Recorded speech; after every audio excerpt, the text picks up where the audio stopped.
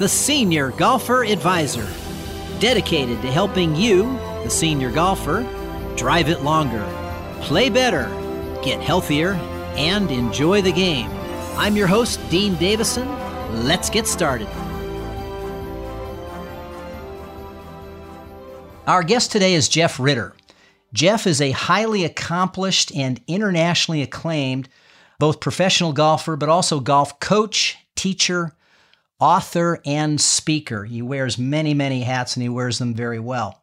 You may know Jeff by his work as a guest expert on the Golf Channel or through his dozens of articles in Golf Digest. Jeff actually was referred to me by a personal friend and a listener to this podcast, John Hoskins. John has been a personal friend. He's been a business mentor to me. And he said, "You absolutely must get Jeff on the show.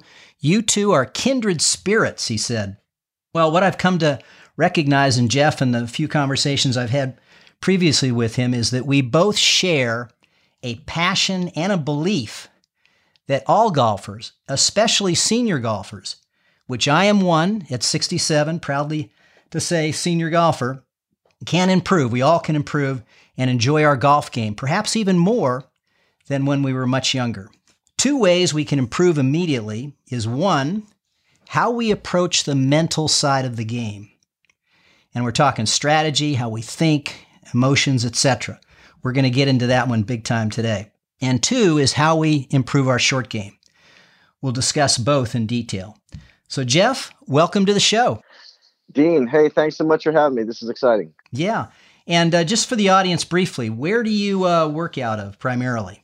Right now, I live full-time in beautiful Bend, Oregon. I've been here for almost 2 years now, and we've got an incredibly fantastic relationship with the Pronghorn Resort right here in Bend. Pronghorn, we got 36 holes of golf, both nationally ranked courses, a Nicklaus design and a Fazio design. We just opened up a brand new lodge, the Huntington Lodge, which has been getting rave reviews. And we created a really fantastic partnership with a company called True Spec Golf. They're a high-end club fitting outfit that originates out of Scottsdale. They're in about 20 locations throughout North America. And together we created a real special renovation to an indoor-outdoor teaching studio / academy that opened up this spring. So yeah, I'm in a great spot with a great support team, and we're loving doing what we do.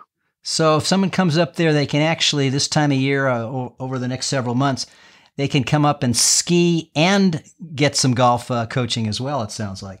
You actually can. I don't know if you've been to Bend or any of your listeners have been to Bend, but it's a unique area where we've got this Highway 97, and that splits the west and the east side of town. And west of the 97 is where the mountains are, and that's where all the snow falls. And then on the east-hand side, turns into high desert. So we don't get a whole lot of snow out where the academy is. And then we do have that indoor-outdoor capability. But the golf course is closed about 1 month out of the year.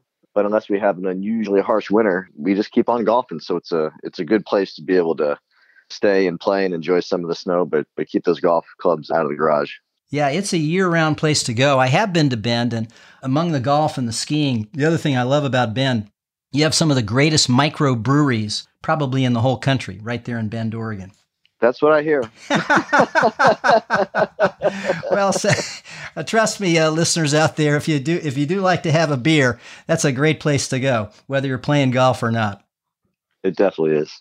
So, Jeff, let's jump right into it. You talk a lot about mental toughness as one of the 5 pillars of success, not only in golf, but in life. So I'd like to preface my first question with just a brief short story, which I think ties right in with the mental toughness side of it. So I was practicing golf at a golf course called Mount Si, which is actually in North Bend, Washington. Mount Si golf courses and the Mount Si mountain is famous for its representation in the TV show Twin Peaks. So it's a beautiful area. Anyway, this guy, Rick, somebody who I didn't know, we just struck up a conversation on the driving range. He was telling me about one particular hole that he played just the week prior. And he said he hit a perfect drive down the middle of the fairway with the beautiful Mount Si in the background. He couldn't have been better. He was in a great mood. He steps up to his second shot, which is a relatively short iron into the green. And he promptly just hit a rocket. I'll call it a rocket shank is the way he described it. And it just went shooting off out of the fairway into the trees. And there's lots of trees here.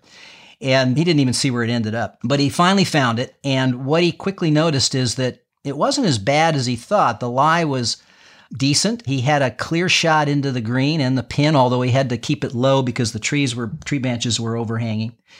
And so he just kind of took a deep breath, said, I'm going to make a good shot. He stepped up and hit it, and lo and behold, he knocked it into the hole and got a birdie. And he just kind of laughed at himself and said, wow, great shot, horrible shot, great shot. It's going to be a good day. And I just thought that was an example of mental toughness. But why don't you break it down based on that story and others you've seen? What was he doing that enabled him to kind of recoup and not only not ruin his hole, but have a great hole to boot? Well, the big thing that he understands is that golf is the ultimate game of opportunity. And the highlight reel is not from the middle of the fairway. You know what I mean? Yeah. And one of the things about golf that connects golf to life metaphorically is that playing a great game of golf is all about having a clear picture of the way you want things to go, approaching that shot or that moment with total enthusiasm, and then seeing how well you can handle possibly not getting what you want, and doing that over and over and over again. And that's really a great formula to live a great life. Like, what if you wake up every morning with a clear picture of exactly how you would like this day to go, and everything that you do throughout the day, you approach with total enthusiasm. And if sometimes you don't get what you want, you're just cool with it and you move on to the next opportunity, And I think that golfers, by and large, have been conditioned from a young age. That's where conditioning starts. It starts when we're kids.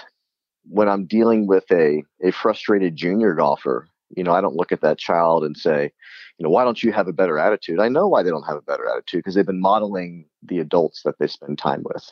And a typical example is, a young golfer goes out and they play with their uncle, right? And they're just out there happy to be not hanging out with mom and dad. They're out at the golf course. They're whacking the ball around, with their uncle and his pals. And then somewhere along the line, the uncle or the aunt, hits a shot that doesn't go where they want it to go. And they drop an expletive, they take the club and they whack it into the bottom of the bag. And in that moment, that young golfer goes, oh, I get it. The moment I don't get what I want, I need to be upset about it. The next day they go out with, their friends or whatnot.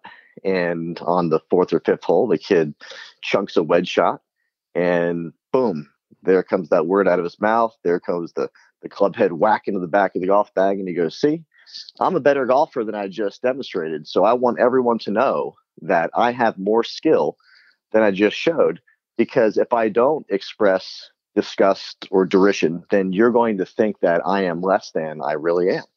And that's how the cycle begins. And of course, just perpetuates throughout life. And, when I talk about golf being the ultimate game of opportunity, you have to realize that on the lesson tee, golfers come in every single day.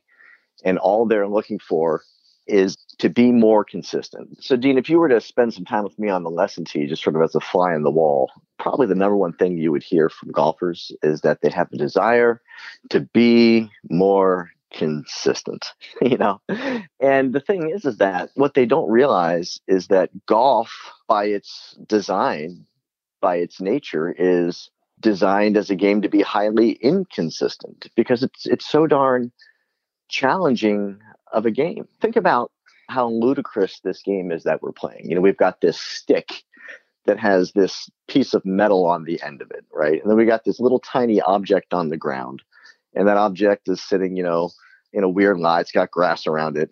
And we're going to take this stick with this piece of metal on it, and we're going to swing it around our body upwards of 100 miles an hour. And we're going to create this collision. And our expectation is that this collision is going to drive this object on the ground hundreds of yards away from us and land next to or possibly in a hole the size of your hand. What are we even doing? It does sound ludicrous to think we can even do that. Exactly, right? So we've got these outlandish expectations. And the thing is that, golf is not a game of who hits it the best. It's a game of who misses it the least. Very, very seldom are you going to hit a shot perfectly exactly the way that you want. And even Ben Hogan said if he hit one or two shots around, the great Ben Hogan, one or two shots around exactly the way that he wanted, then that was a really, really good day. But every time a golfer hits the ball a little bit towards the toe or towards the heel, or they catch a little bit thin, or it lands in the rough, all of a sudden, I can't believe I'm not getting what I want. This is ridiculous. I'm better than this. So it's really the attitude associated with what we expect out of the experience within the game, and also the conditioning that is sort of surrounding those expectations that we've learned from a very young age that, has a lot of avid yet unhappy golfers playing golf. And, one of the things that I really try and remind people of is what it even means to go play. Hey, let's go play golf. Well, what does that mean? Well, to play means to have a good time, right? And how many golfers come off the 18th hole acting as if they didn't really have that good of a time? A really great friend of mine, a gentleman named Chris Doris, who I learned a lot of my mental toughness, coaching lessons from, said that when he was in graduate school for psychology, sports psychology, he did a study where he simply went out to a local golf course and he had a little clipboard. And on that clipboard, he had two different columns, kids and adults. And as golfers were walking off the 18th hole, he simply just stopped for a second and asked them one question: how'd it go? That's all he said. How'd it go? And by and large, overwhelmingly, the comments that he got from adults were all negative. All negative. Oh, if I could only putt. At least I'm not dead. Where's the bar? Those were the kinds of comments that he was getting from people walking off of a golf course, which is a field of play, right? Whereas with the junior golfers, and when we talk about junior golfers, he was talking like 12 years old and possibly under. They were coming off with really different comments like, oh my gosh, I hit the ball so far on the 8th hole, it actually went in the water. I've never hit it that far before. Like, they saw excitement in basically seeing evidence of growth, even though the shot that they hit was not complementary to shooting a lower score. They made comments about things not related to golf at all. Like, holy cow, that snapping turtle that everybody talks about, I finally saw it. That thing is huge. Just the joy of the experience. Yeah, the kids have the joy of the experience. So to kind of bring this thing full circle and to connect it back to the story that you told to open the program, that gentleman saw golf for what it is: a game of opportunity, a game that challenges us to be a curious, enthusiastic problem solver, and in a game that really challenges us to be able to live in the present moment, be able to hit a shot and let it go, and then walk up to the next one and see the opportunity in that one. And then after that shot, let it go and see the opportunity in the next one, the opportunity to do something great, to do something that you might remember forever. And if you look at, when Bubba Watson won the Masters, the first Masters, he's in that playoff and he blows that ball, out of play down the right-hand side in the trees. And I'm telling you, everyone who was watching that golf tournament, the moment that ball goes in the trees and his playing partner is safe in the fairway, they think he's cooked. They think it is over, right? But he didn't think that. If he thought it was over, he would be adopting what we call the victim's mentality. Like, oh my gosh, can you believe what happened to me? I just grinded out 4 amazing rounds of golf and it has to end like this. But instead, he walked over there. And, I don't know if you've been to Augusta or if you've been to that spot. I have not. One day. Every year you go to the Masters, whether it's practice round or regular round, there are people that are huddled around that spot to this day. And they go, can you believe he hit it from here? When you stand there, you can't see the green. Everyone's seen the replay, and they've seen, these little breakdowns on sports science where they said, this is where his ball was and he had to hit it at this angle and he had to hook it that much, like the probability of pulling it off, yada, yada, yada. He didn't say, can you believe what happened to me? Right? He said to himself, wait till they see what I do with this one. Totally different mental state. Yeah. It's an opportunity to shock the world. And the thing is that in the history of psychology, some of the most important lessons, or the most important lessons, not just relative to psychology, but just to life in general, the most important lessons are simple and few. You know what I mean? Like, you hear all these Buddha lessons, they're so simple. You're like, oh yeah, that guy was onto something. Boy, The profoundness is in the simplicity. Exactly. One of the most important lessons is that people are simply at their best when they feel their best. When you feel good, you tend to do pretty darn well, right? And how you feel is a product of how you think. And if you believe that you are the owner of your thoughts, then at any time you have the opportunity to think in a way that elevates your mood, that raises your vibration, that gives you more access to the unique gifts that you have. And in this case, for Bubba Watson, it's being amazing, swinging a golf club and hitting a golf ball. Yeah. So really, really fascinating information there right off the bat, Jeff. But if it's true that we're conditioned to have, let's say, a negative attitude or have a complaining attitude, well, as seniors, we've got a lot of experience in developing that. So that's, I guess, the good and the bad news. So what are some things that you've seen or that you teach that can help us as seniors get over that frustration, get over that disappointment, get over that expectation that might be unrealistic? How do we do that? Because we're so conditioned, and perhaps it's pretty deep inside of us to react negatively when things don't go well. Well, the first thing you have to do is you have to acknowledge that the way you're thinking isn't helping your performance. That's where it starts. Like, you have to go, hey, you know what? I'm negative a lot. I tend to be a hothead. You know what? Boy, I get it. I'm not helping myself by thinking in this way. Because some people, they choose to believe that they're shooting themselves in the foot, right? If you don't acknowledge that what you're doing isn't working, then there's no way you're gonna change, right? So you have to acknowledge that the way that you're thinking isn't helping you. And then beyond that, you have to start creating an awareness of when your thoughts are getting in your way, because throughout the day, life moves at a fast pace. And sometimes we're not aware of our thoughts and we're not aware of our behaviors because the pace of life creates a lot of static, if you will. It just becomes hard to honestly evaluate ourselves. So one of the things that we do, a little exercise in our mental toughness toolbox in the art of awareness, is, and we do this with junior golfers. I run these golf camps down in Pebble Beach, sponsored by Nike, and we do a big mental toughness talk on Wednesday during camp, and on Thursday we play Spyglass down in Pebble Beach. And we challenge the kids to create a higher level of awareness for how they're thinking. And then when they have moments where they notice a negative thought or reaction to not just the golf shot, but anything, right? Then we have them try and occupy a moment of ownership where they go, oh, there it was. You're right. I am highly negative. Got it. That's not helping me. And then they go ahead and they replace that negative thought with a thought based on positivity or gratitude. So the exercise is called COR, catch, own, and then replace. Catch yourself being negative. Own that moment going, hey, I get it. It ain't helping. And then, what would be a better thought to get me back on track? And what we do on the first tee, Dean, is we give these kids, and this is something that, the listeners of your program can engage in. And, this is an exercise we give the kids, but I say, hey, do it with your whole family. And it doesn't even have to be based around golf. You think your mom or dad are negative, say, hey, I learned this thing at golf camp. It's an exercise for the whole family. What's the exercise? Well, you start your round or you start your day with a whole pocket full of paper clips, right? So we hand these kids, 30 paper clips in the first tee, and they jam them in their front pocket. And as they go throughout their round, they're asked to create these moments of awareness.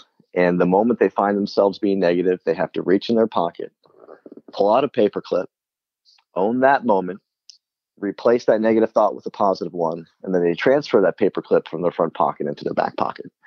And at the end of the round, they reach in their back pocket, they pull out the paper clips, and they can physically count or see how many times their own round, or in the case of a family exercise, their own day, fell victim to their own personal sabotage, right? So I then ask these kids, I go, okay, well, do you think it's possible to never have a negative thought again for the rest of your lives? And the kids all go, well, no. And I go, well, I agree with you. I'm not going to be some guy that says, you got to be positive all the time. But then I go, well, do you think it's possible to over time take this potential mountain of negativity and just make it a little bit smaller each day so you're not constantly getting in your own darn way? And all the kids go, oh, yeah, I think that's possible. And that's what we're talking about. We're talking about an ongoing process of awareness, ownership, and correction that allows us to, more times than not, put our best foot forward. Golf is meant to be fun. And then to learn that you can't be beating yourself all day long, and you can't just be getting upset just because you don't get what you want. Because guess what? In life, you don't get what you want a lot. And if you're always going up and down and up and down and up and down based on the result, then you're not going to be a very happy golfer, and you're probably not going to be a very happy person either. Well, what I see with senior golfers all the time is the conversation that they have with themselves. And a lot of it's spoken out loud. And you'll hear it in things like, oh, geez, I really hate this hole. I never can get par on it. I'm always hitting it into the water. Oh, gosh, it's windy. I cannot play in the wind. This is going to be a tough day. And so they literally are starting to set themselves up with an expectation that's not what they want, but they have to express it. And more often than not, they actually create what they're saying that they hate. What's going on there, and how can we stop it as senior golfers? Well, we have to stop expecting things to be a certain way. We also have to embrace the conditions, and we have to see the fun in playing golf in any condition, whether it's really hot or really cold or really rainy or windy. And, one of the things that most people probably don't realize, and, some of the senior golfers here, obviously, if you play golf for a long time, they know how great of a player Tom Watson is. And one of the things that most people know about Tom Watson is that, he's a 5-time British Open champion, and that he's universally admired and respected, across the pond. But early in his career, Tom Watson hated playing links golf. He hated going over there and playing those courses because the conditions and the makeup of the courses, and hitting little chippy shots around the course and landing the ball 50 yards short. I mean, he just thought it was ludicrous. He's like, this is my kind of golf. And it wasn't until he got it, if you will, and saw the creativity and the beauty of playing golf, I guess, underneath its original design and format, that he started changing his attitude towards what it was like to play those courses. So he really shifted his mindset from, I really don't like this, to, oh my gosh, I love this. And all of a sudden, he became known as one of the greatest links players of all time. And now his identity is really connected to playing great golf under those conditions. So I think that's an important lesson, is that, it's really easy to go, oh, I want it to be this temperature and these greens have to be perfect. And, oh my gosh, this bunker needs more sand. We should complain and, talk to our board. We're like, guys, if you're having a bad day on a golf course, come on, man. It's a field of play. Just go out there and swing and find it, and swing and find it, and embrace whatever you got going, and have fun whacking that damn thing around. And at the end of your round, just ask yourself, okay, what was the lesson from today's round? Every round has a lesson, Dean, right? So if at the end of the round you can do two things, this is, we hear about, pre-shot routines, but there's actually, post-round routines that would really be helpful. And the two things that we always try and do in a post-round routine is, number one, just take a moment to acknowledge something that was awesome. Acknowledge something that went really, really well. And it could be, hey, that up and down that I made on number 2 was really great, or the drive that I hit, on number 13 was just the way I wanted it. Or, God, the joke that Bob told, at the turn was just cracking me up. And I'm going to remember that. Like, just acknowledge something about the day that was perfect and joyful. And then after that, ask yourself, what was the lesson from today's round? And every round has a lesson. And sometimes the lesson is like, I can't hit a fairway bunker shot to save my life. I need to figure out how to do this. Right. And then that becomes, what you work on during your next practice session. Or the lesson is, I started getting out of the present. I had a really good round going, and I started adding up in my head, boy, if I just par this one, and if I par this one, and even if I bogey that one, like, holy cow, that would be my best round by 2 shots. Things like that get us off our game. So just figure out what the lesson is, and then, make adjusting that, what you focus on during your next outing. And then every round you play, number one, you remember why the game is fun. And then number two, you actually put into play a practice that's gonna help you raise the bar a little bit in an area that needs some adjusting. Back to the Tom Watson story. What struck me is confidence. And I'm always wondering about confidence in terms of where do we get it? I mean, do we get it through success, or do we get confidence by picturing success? Or is there a difference? But a lot of people just aren't confident in certain aspects of their game. A lot of us seniors have taken they're just resolved to say, I can't putt, or I'm a terrible chipper, or whatever. And they take that to the practice tee, they take it to the round, and they literally have no confidence in that part of their game. So how can we, when we're kind of hardened in our arteries and perhaps even hardened in our attitudes, how do we get better confidence? Well, I mean, confidence is an emotional state, and all emotional states can only come from one place, and that is our thinking.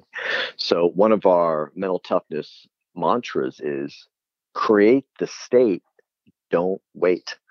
Don't wait for something good to happen before you permit yourself to feel good or believe in yourself, right? Anybody, I mean, I'm talking like anybody, like your mental toughness. Some people are mentally tough, some people aren't. I'm telling you what, the most non-mentally tough person can feel confident or exude confidence if they're getting what they want. Anybody, Dean, can be confident if they're getting what they want over and over again, right? That's not being mentally tough.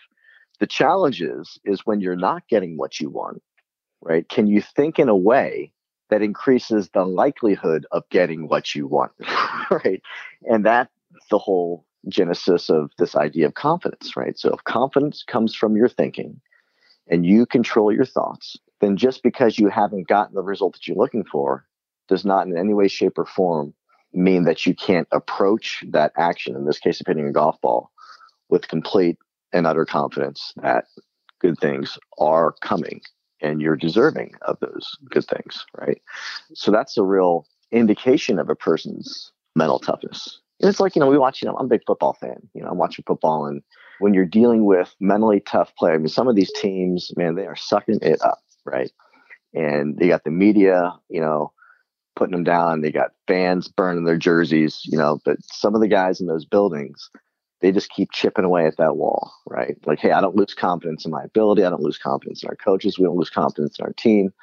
It is coming, right? And those are the teams that when their back's against the wall, they can turn things around. Other teams, they fold like a house of cards. Because like, man, we're terrible. We can't do anything. We can't pass. We can't catch. We can't run the ball. We fumble it. We can't block. Our special teams, they blow. I mean, it's like, and all of a sudden those teams are, perpetually losing teams. So where does confidence come from? It comes from your thinking. And if you believe that you control your thoughts, then you have an opportunity to start developing and exuding some mental toughness by simply thinking in a way that increases the likelihood of getting that result you're wanting.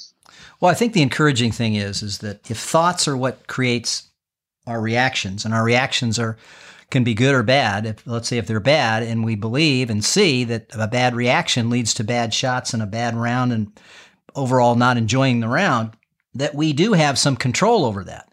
But it's not necessarily a skill that we've developed. And it sounds like there's an opportunity to practice our thinking and also practice our game. So Jeff, a buddy of mine who's also a listener to the podcast, and I was asking him about some questions for you on this particular recording. He said, boy, the area that I could really get better is game strategy. So he was talking specifically about looking at a particular hole and making good decisions on playing that hole to his strengths and playing that hole so that he can have the best possible chance of scoring par, or if it's a really tough hole, how he can miss in the right area if he has to, so that he doesn't walk away with anything worse than a bogey. Any thoughts on helping my buddy Jim on that particular question, and many others out there that have the same question? Absolutely. Well, the thing that you got to realize is that the golf course architect and the superintendent, they are not your friends. They are basically designing and setting up golf courses in an attempt to fool you, right? To make the hole seem more difficult than it actually is. But a golf course can't be viable and playable unless every hole has a fairway. And I'm not saying a fairway.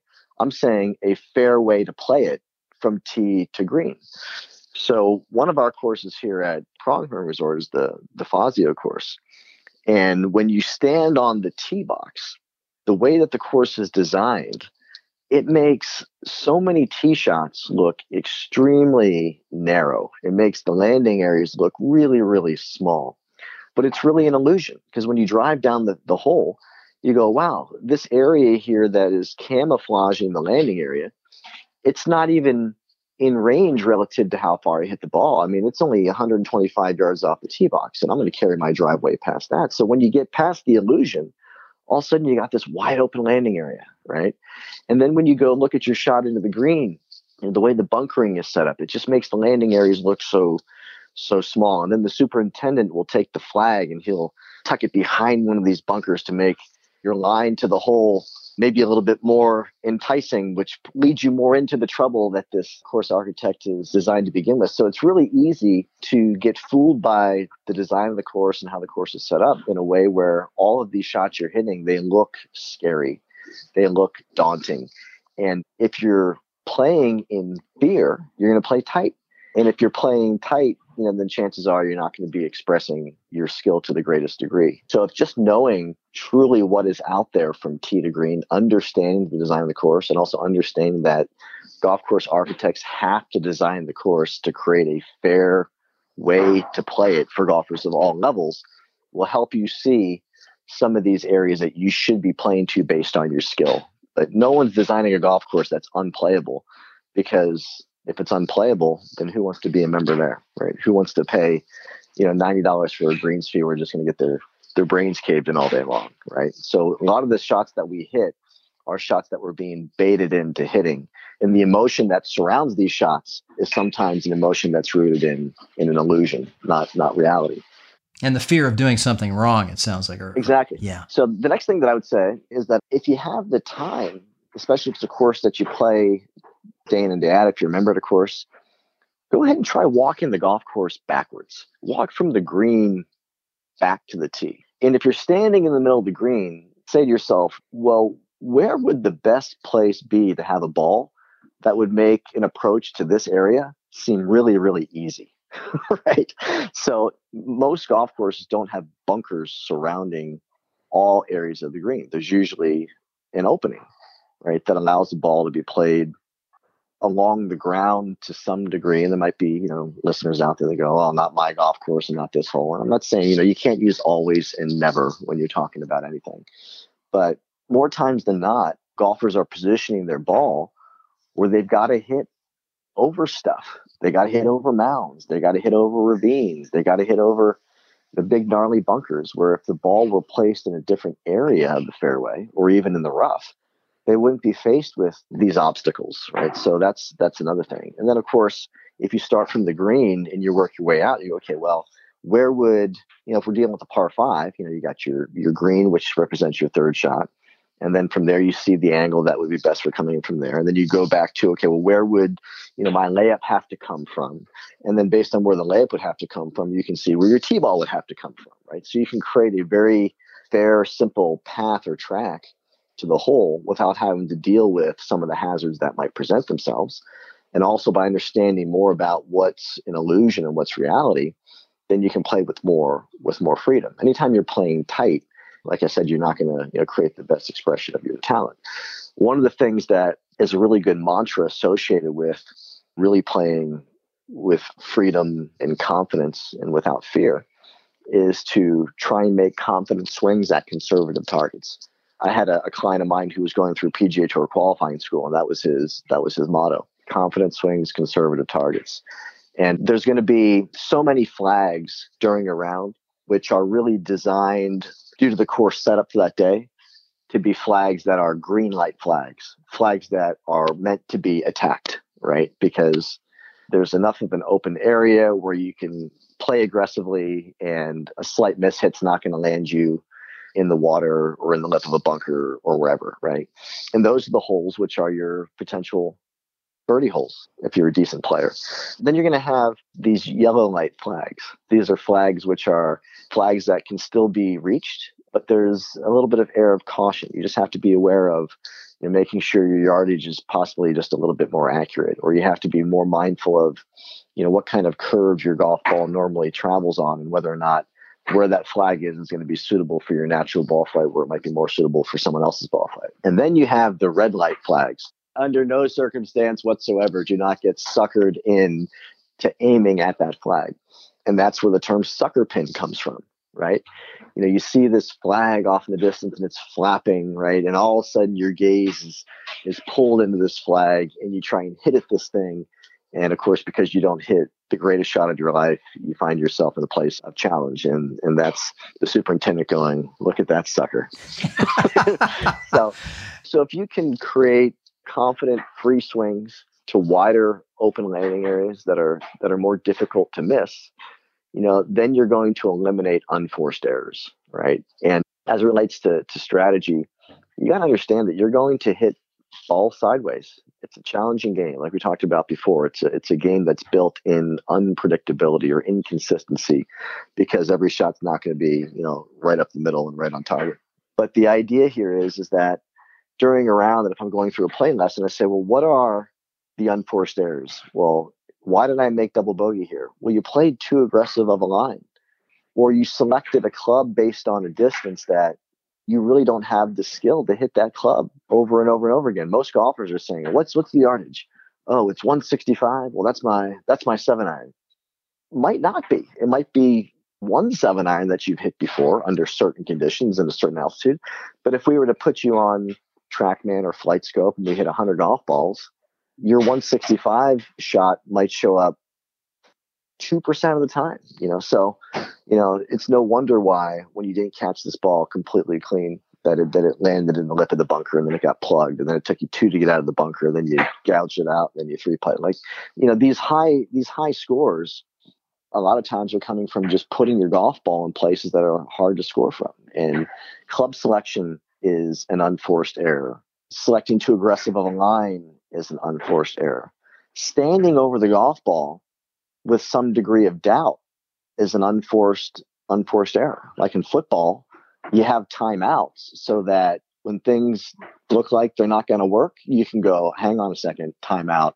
Let's talk about this and regroup. And the thing is with golf, you don't have only 3 timeouts in your bag. You can take timeouts whenever you want, right? So if you're ever over a shot and you're iffy about the club, or you're iffy about the line, or you're just not feeling comfortable, call a timeout, right? So those are things that you can do from a strategic perspective to just help increase the likelihood that when things aren't going perfectly, that you still put a reasonable number on the scorecard. How many great rounds for a player have been totally derailed just by 1 or 2 holes, 1 or 2 bad decisions that really aren't related to the quality of your ball striking, but more related to the strategy behind what you're trying to do, or the emotional state that you're playing under. Absolutely. Boy, that was perfectly well said. Very, very helpful. And I like the fact that you gave some examples there that could help a player who had never played that course before. This is the first time, and how they might think about that, as well as the player who's a member of a club and plays the same course over and over again, that idea of walking it from the green backwards. Terrific advice, and a chance to see it from a whole different perspective, which can increase confidence and increase taking confident swings with conservative targets. One final question for you. If there was one thing you would tell our senior golfer listener that would inspire them and motivate them to continue to improve, what would that be? Well, what I would say is that the whole secret to development is just, daring to be different.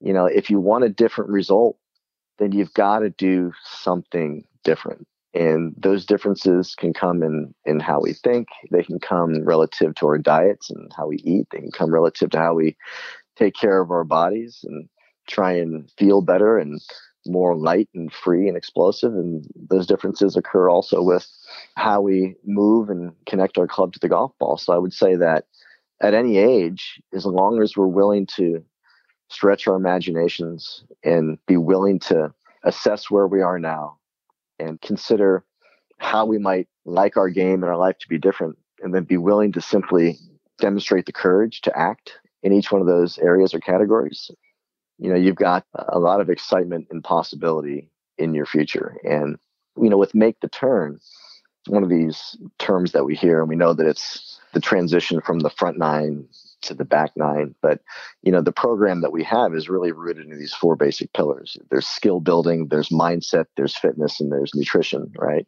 And the way we go about sharing our program with people is we start off with awareness. In order to become different from what you are, you have to have an awareness of what you are, right?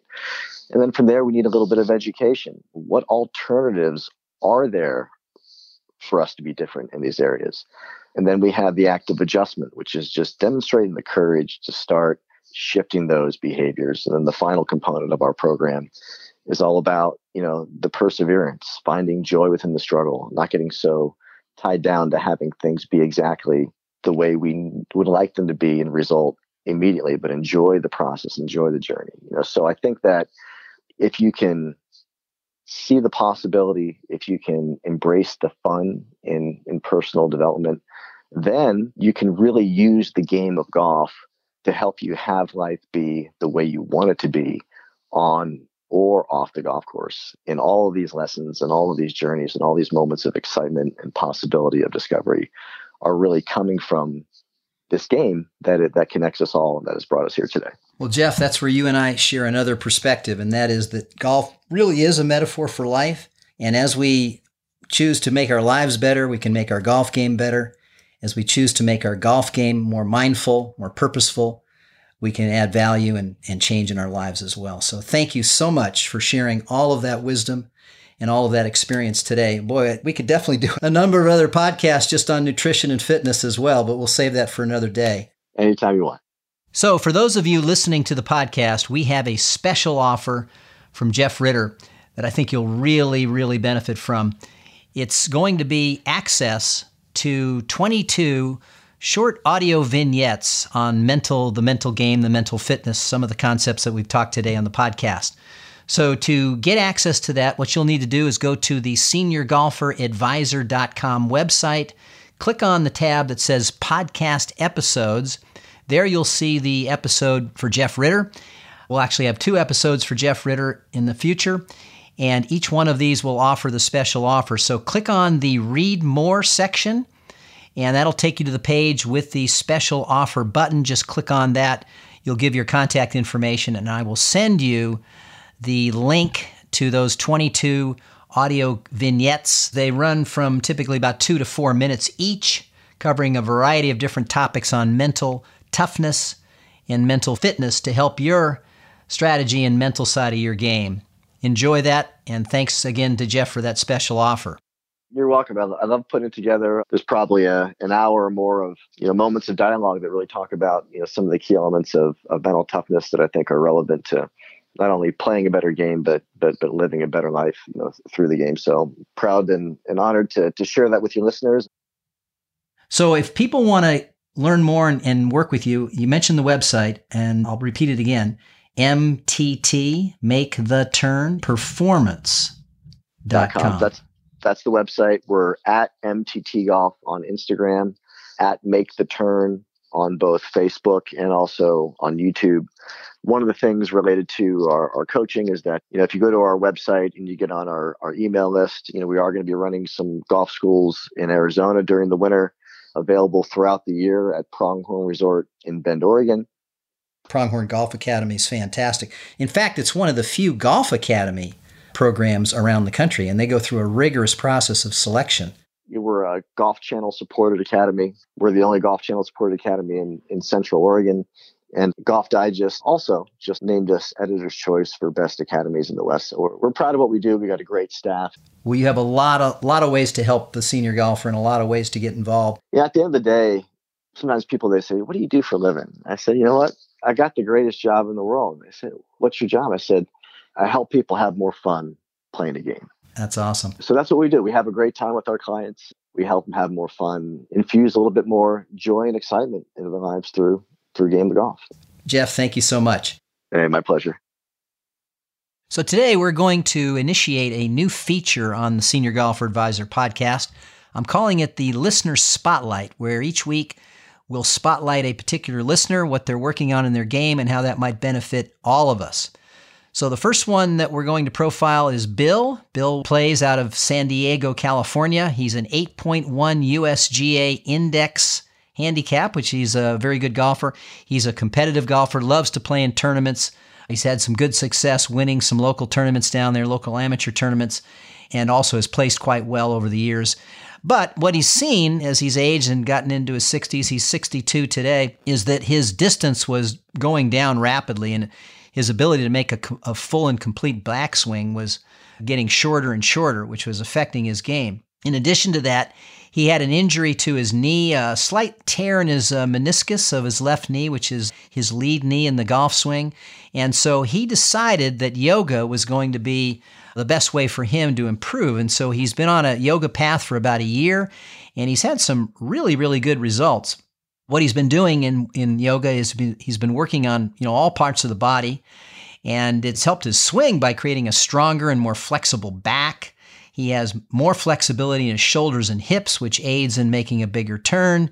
And he's also been able to strengthen some things around his knee, which has prevented some of the pain he was experiencing there. And what he's found in terms of results, very, very impressive. His driving yardage, he's gone from being about a 200-yard driver to consistently now hitting at 220. And occasionally when he really steps on one, he hits at about 230. So he's increased his driver by 20 yards. He's also seen an increase in strength, balance, and focus. He would highly recommend yoga for all of the senior golfer listeners out there. He also has the objective of completely getting off of Motrin or any sort of 15th club drug that he might use to help him get through the pain, which I think is a good goal for all of us senior golfers. Bill is also, as a competitor, he prides himself on being one of those that he's never seen a player play better than him that hits it as short as he does. So he oftentimes in match play gets into the head of these big hitters that can't believe he's scoring as well as he does with that short game. But it's no longer such a short game. He's pretty respectable.